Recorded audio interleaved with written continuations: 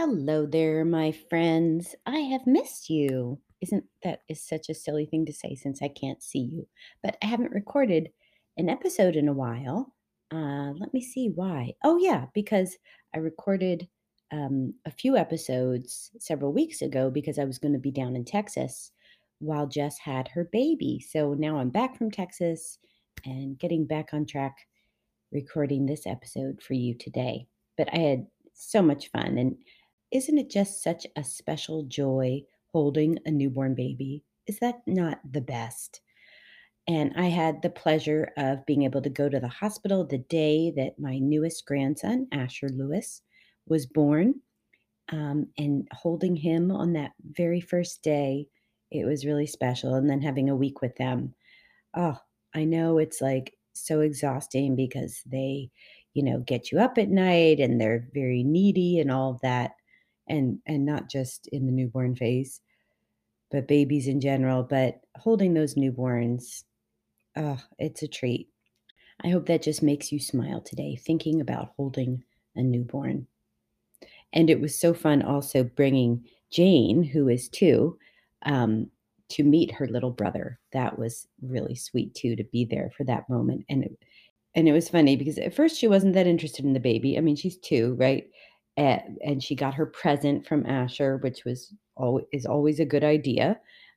But anyway, then she did wanna hold him, so she sat down and we put him on her lap, and she started giggling. She was, like, so excited. She started giggling, and the first thing she said was, "He's so big." And I was like, "Not really. Like, why would you think he's so big?" But then later, we realized that a lot of Jane's processing ahead of time, like, Jess was telling her, "A new baby's coming, you're gonna be the big sister," and all of this. They would they would talk about this and play it with their little dollhouse people, and she has those really, like, from the '90s Fisher-Price dollhouse people that are plastic and about the mom is, like, I don't know, 6 inches high, you know what I'm talking about? And so she's got the mommy and the daddy, and now here's big sister, and here's the baby, and the baby is, like, 2 or 3 inches big in the dollhouse people. And because they played that all the time, what we think is that Jane thought the baby was gonna be that big. So imagine thinking you were gonna meet a baby that's as big as a dollhouse baby and then holding a real baby. It would be big. So yeah, Jane, I get that. It's kind of funny.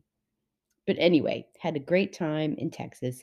And now I'm back and back on track recording podcasts and pausing and pondering with you.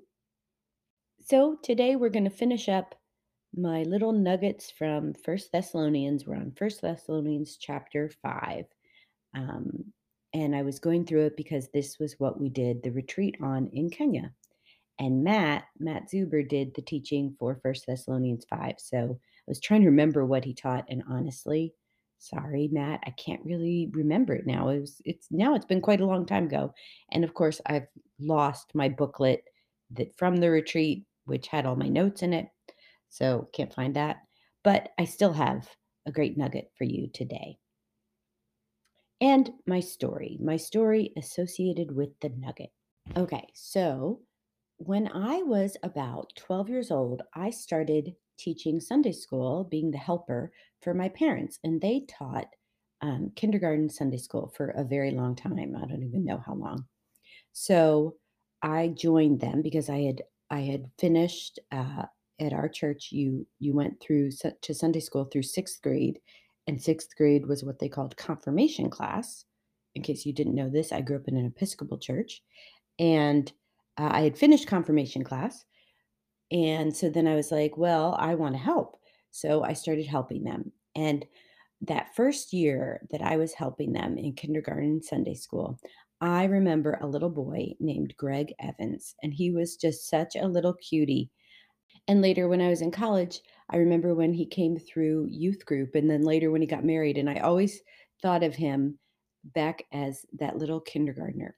Because here was the thing about Greg, we would be doing our little craft or whatever, and he would pick up his little scissors and make one little cut. And then every single time, he would just drop the scissors in this completely dejected way and be like, I can't do it. I can't do it, and cross his arms and refuse. Even coloring, he would pick up the crayon and color one little thing and then drop it. I don't know if he was a perfectionist or what, but I just remember being like, "Come on, Greg, you can do it. Just try." No, no, I can't do it. And it took us all year, but by the end of the year, we had convinced him to color the page and to use the scissors. And I just always I think it took me by surprise that a little 5-year-old would be that discouraged and not try. And that was what I thought of today, that eventually I'm going to tie that to the lessons I see in First Thessalonians 5, that, if you're feeling like Greg, I can't do it. It's too hard. That you can, don't give up. So let's see what God's word has to say to encourage us that we can do this, that with God's help, we can do this together.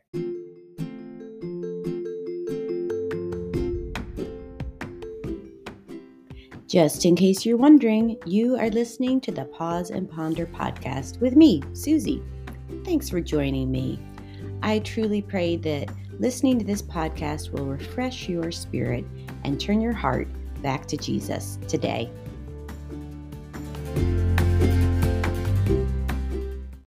All right, here we go. 1 Thessalonians chapter 5. So this chapter, the first half is all of that day of the Lord stuff and the rapture and all of that. And I do remember that Matt said, pay attention to the pronouns in sorting out that sections. So that's a helpful tip in figuring out, what part of this are we here for and what part are we not. But of course, that's not what I want to focus on. The second half of the chapter and the end of the whole letter, it's really like a bullet point list of instructions in how we should live because Jesus is returning soon. It's how we should live, this bullet point list of instructions, how we should live to remain sober and awake and alert.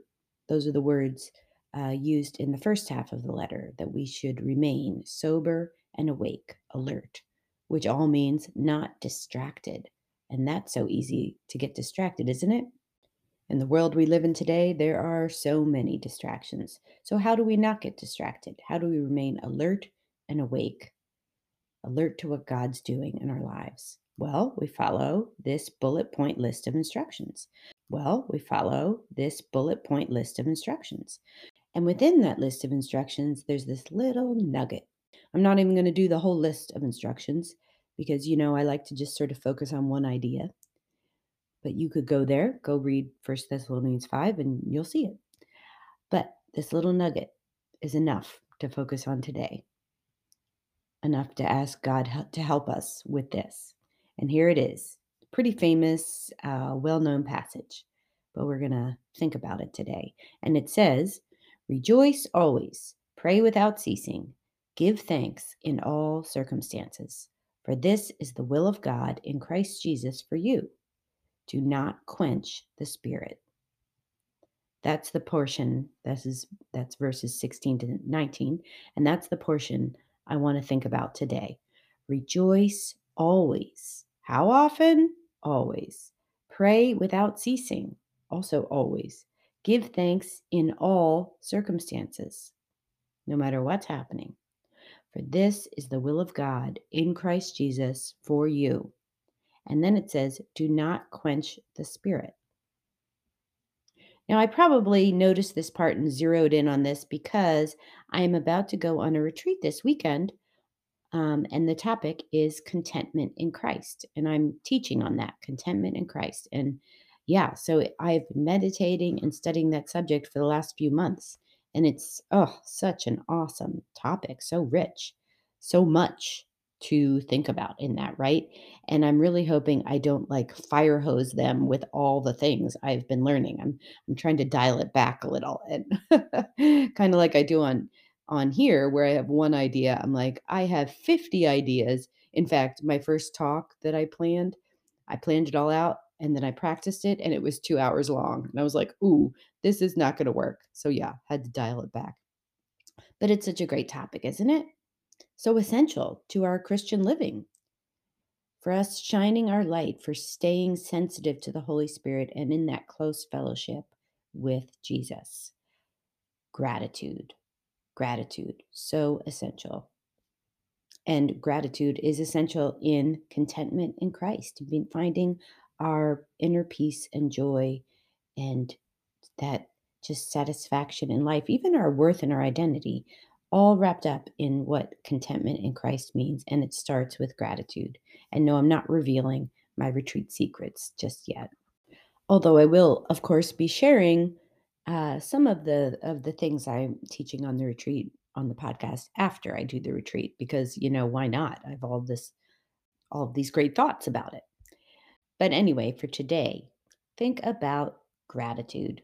The world has really latched on to this idea, haven't they? I mean, there's gratitude journals all over the place, and this is, I think the world has understood, even just like scientifically or medically, that gratitude is good for us, that being thankful for things is actually physically good for us. And yet, I have to wonder, like, who are they thanking? This secular idea of gratitude, like, are they just sending gratitude into the thin air? It doesn't really make sense to me. Or thanking themselves? I don't really know. But for us as believers in Christ, obviously, our gratitude is to God. Our gratitude is to God. Maybe their gratitude is to God, but they're like, thank you, God.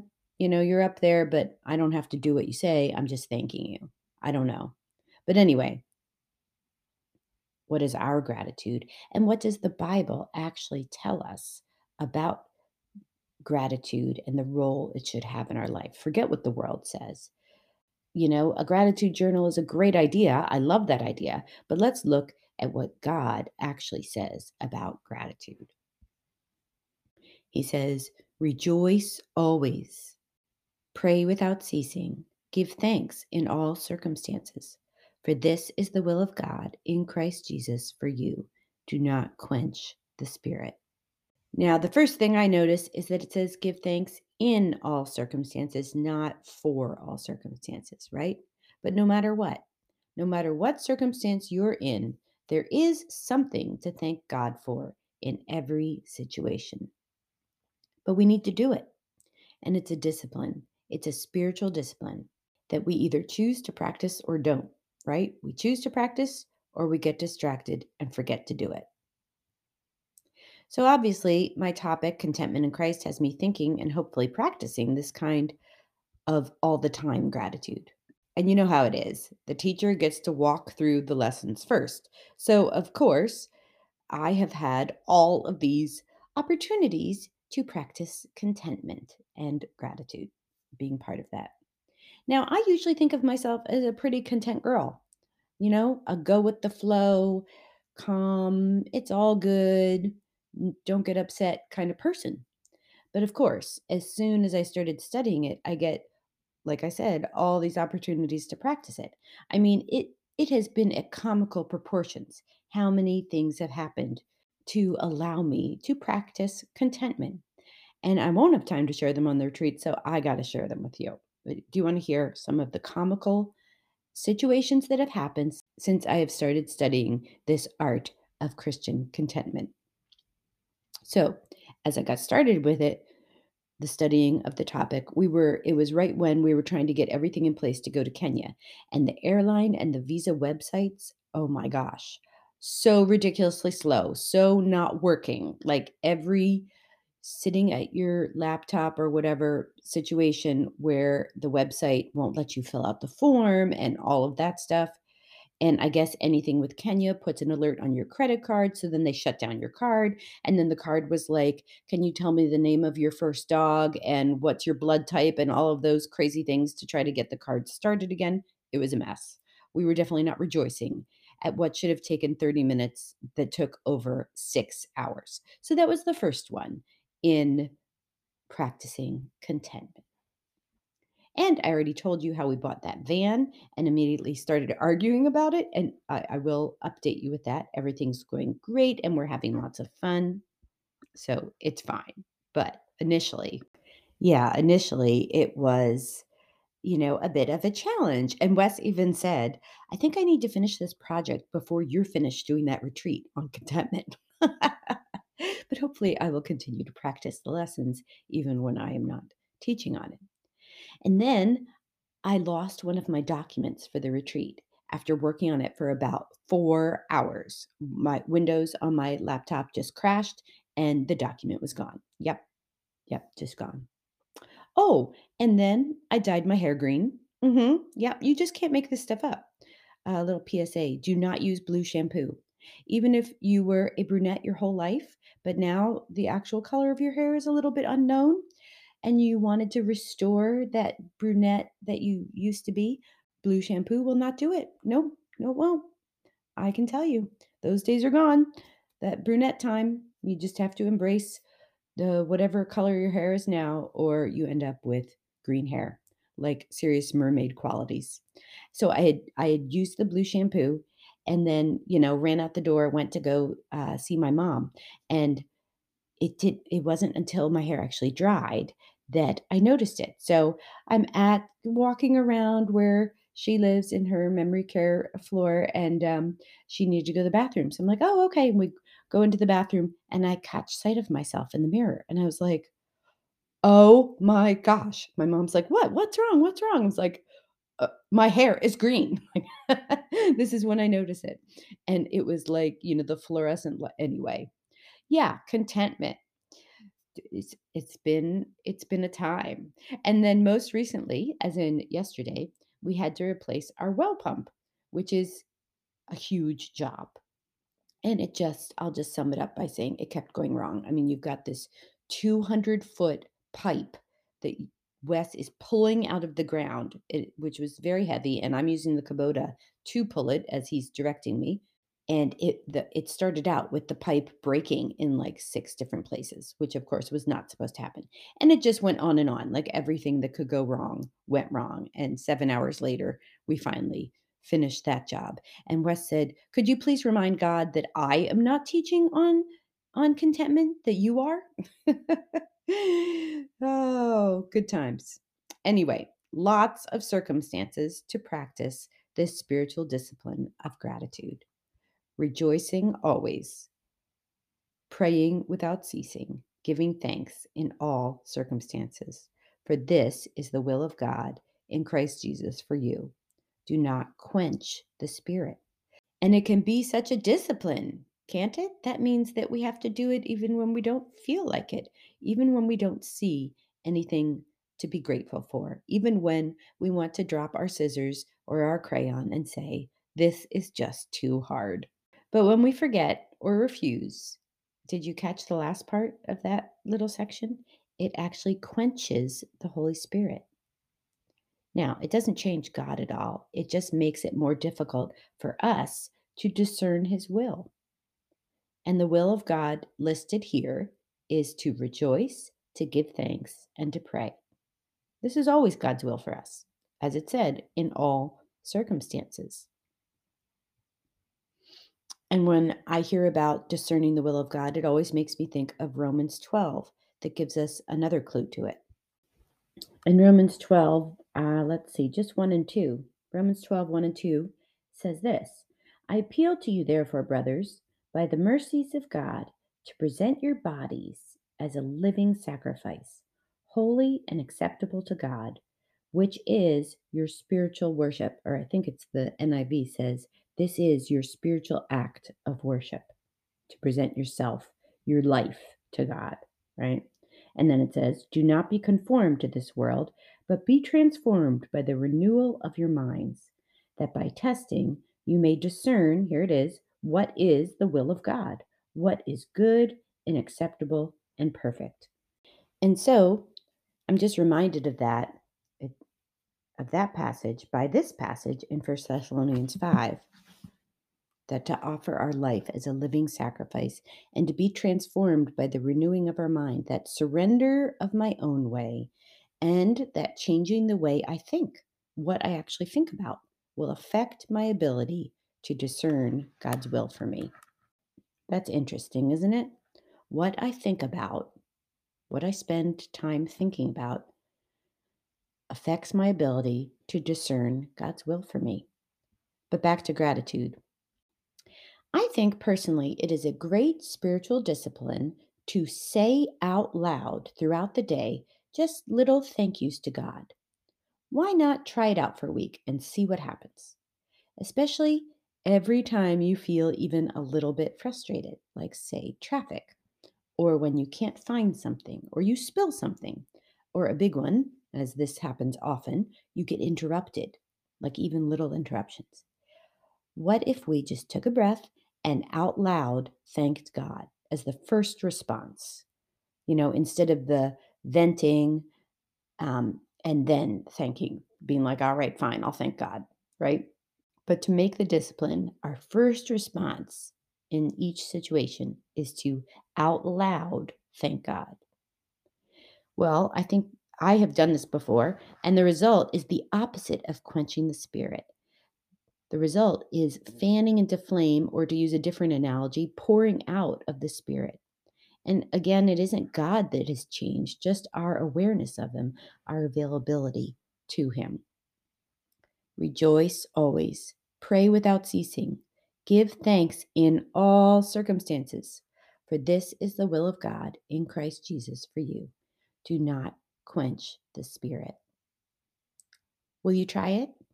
Even if you think you are doing this already, how could you up your game in giving more thanks to God? That's what we need to ponder today. That's what I need to ponder.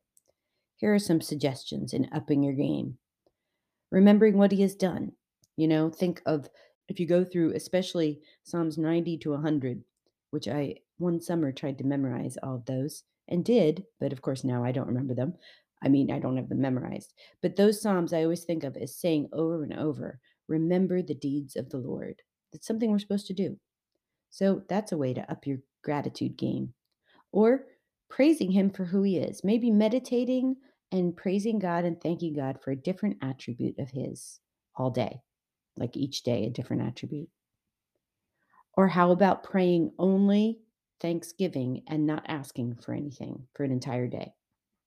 Or singing worship songs that only thank and praise God, which sounds like it should be all worship songs, but a lot of worship songs are actually about us, like, what we need or whatever, and not just praising God.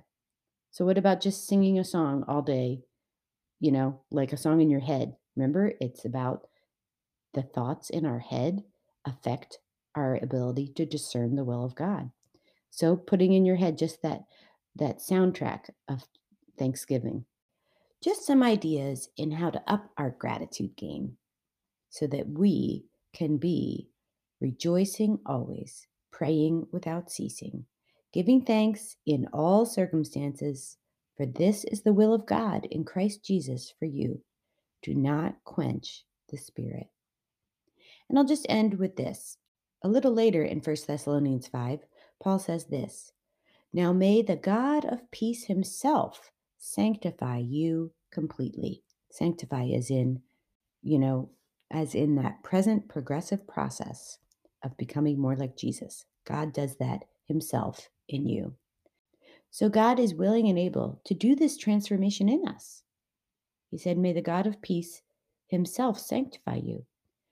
And so that means God is willing and able to make us more grateful and able to rejoice in all circumstances, among all the other things God is willing to do within us. And then it says this in 1 Thessalonians 5, He who calls you is faithful. He will surely do it. Listen to that again. He who calls you is faithful.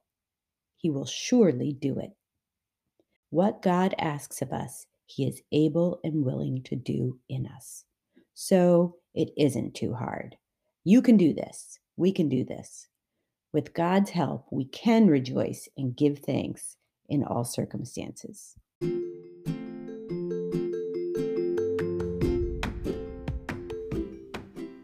Thanks for joining me. Have a great day, and I wonder how you will rejoice and give thanks in all circumstances. Till next time.